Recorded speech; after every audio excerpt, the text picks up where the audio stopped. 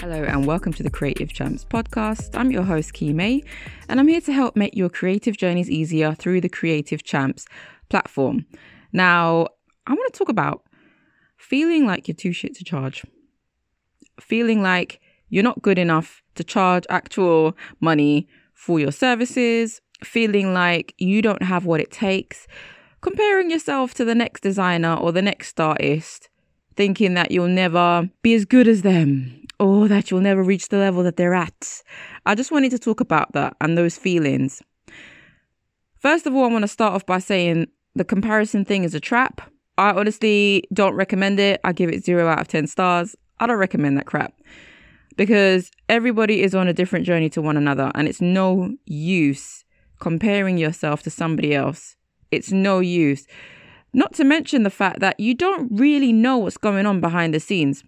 Because on Instagram or LinkedIn or wherever it is that you're networking and whatever, people are only showing you the good bits. They're only showing you the shiny bits. They're not showing you the troubles that they're having. They're not showing you their struggling bank accounts. They're not showing you the difficulties that they experience.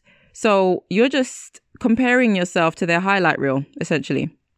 And that's a dangerous thing to do, because if you get locked into doing that, that becomes your go-to. That becomes what you start to place your level of validation into subconsciously, because you start to think to yourself, well, if I'm not getting the same amount of success that this person's getting, that means I'm not doing well at all.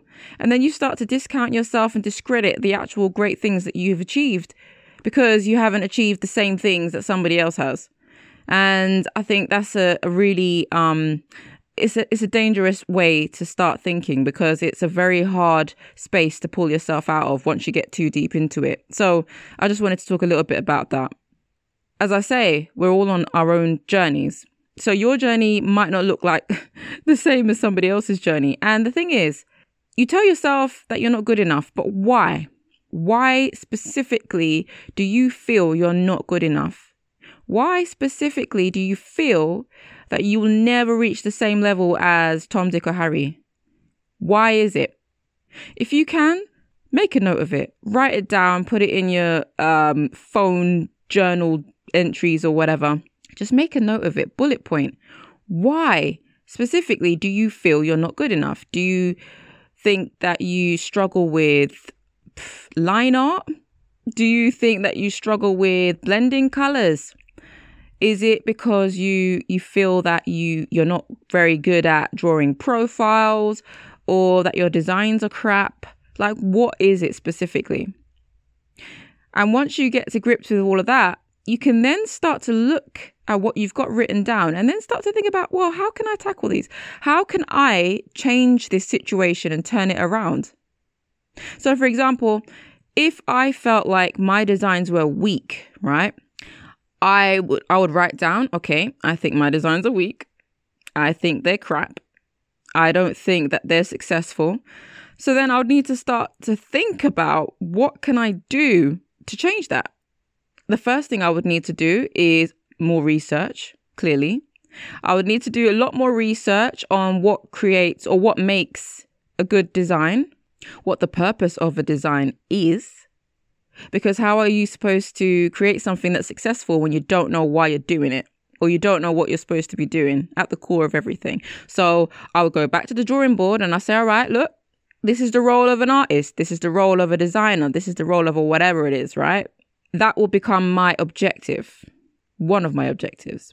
I might start to think to myself, okay, yeah, all right. The second point was that I'm crap, right? My designs are crap. Why is that? Why do I feel they're crap? Why do I feel they're not hitting the mark? Okay, so what will it take to create designs that hit the mark?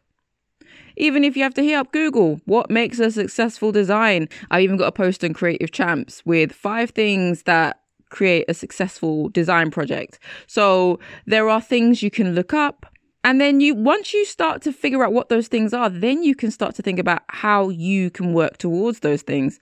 Break it down into really digestible chunks. Because if you write it as a bigger picture, so for example, if you say, I just want to get better, like how do you work towards that? right? How do you break that down into objectives and make it something that is more tangible to actually do?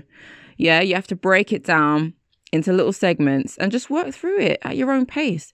You're not in a race with anybody. And I know sometimes it can feel like you are. Sometimes it feels like, if I don't learn how to do this now, I'm not going to start earning money, and I need money right now. I've been made redundant. Yeah, I get it, and so it does feel like there's this big sense of urgency. There's this great deal of urgency, but you got to just take your time and give yourself the chance to make mistakes. Give yourself the chance to learn. The learning never stops. And just understand that whatever somebody else is doing or whatever somebody else has achieved doesn't take away from the great things that you've done. It shouldn't take away from that. It's this imposter syndrome thing, isn't it? Because I was reading I can't remember what the statistics said actually. Terrible. But it said something around the region of 60 to 70% of those in the creative industry experience or are experiencing imposter syndrome.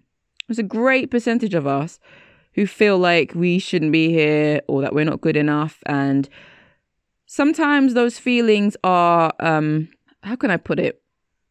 Not to say that they're right, but sometimes it forces you. Do you know what it does? It forces you to really take a look inside yourself and realign yourself with your purpose, right? It forces you to get serious. So if you are experiencing imposter syndrome because you feel you're not good enough, so the imposter syndrome could be telling you, all right, cool. Maybe you should come out of this room and go and do a little bit more research. Go and do a little bit more practice and then come back. Yeah? Sometimes imposter syndrome is, it really depends on the context, because sometimes it's just an out and out nuisance that has no business being there. But sometimes it is a way of telling you that, yeah, there's some changes that you need to make before fully submerging yourself into this.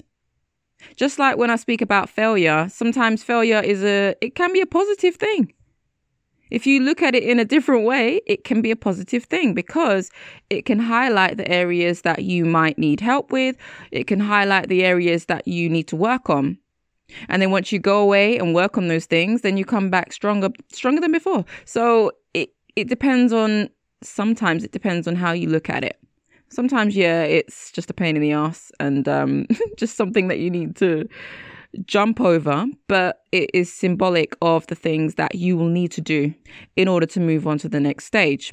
I think we're in an age where there's so much being consumed on social media. There's so many voices, so many opinions, so many different things happening, and it can be overwhelming, especially when you perceive other people to be doing well. But really and truly, we don't know. We don't know if they're doing well. We don't know if they're happy. We don't know if they feel that they're successful. So it's an absolutely pointless mission trying to compare yourself to the next person. So many people get caught in that trap and it leads to nowhere except feeling like you're not good enough, feeling like you're not worthy. And I also want to add that if you do discover that, yeah, do you know what? If I'm being really honest with myself, I do need to go back to the drawing board and I need to learn a little bit more about this, or I need to hone my craft a little bit more. Maybe my work isn't yet at the level that it needs to be for me to go ahead and start charging people. Yeah, if you discover that that's the case, that doesn't make you any less of a worthy person. It doesn't take away from your worth. It doesn't take away from you being a whole, entire person. It doesn't make you any less valid. It doesn't. I really wanted to make that distinction because sometimes people conflate the need to learn more about their craft or the feeling like, how can I put it? If you're at the beginning stages of a career, sometimes this is conflated with being less valuable or less worthy of a person, or because I'm not good enough yet, or, and those things are not connected. They're not connected. What matters is the spirit behind the work. And I don't want to sound all soapy, but it's the spirit behind the work. It's the person behind the work. It's the purpose. So don't conflate the two. I mean, yeah, there's some things that I feel like for example, I was only illustrating for about 2 or 3 years, and I still feel like, nah, man, like if I were to pick up a pen and start drawing again, I know that there are tons of things that I really struggle with, tons of things that I find extremely difficult that I don't think I'm good at all. But I know that it's a case of me going back to the drawing board, sitting, practicing, learning, referencing, doing studies, light studies, learning about shadows and lighting and highlighting and all that stuff, proportions, foreshortening, all that sort of stuff. I know that it's a case of me going back and learning how to do those things. But that doesn't take away from me as a person. That doesn't make me shit.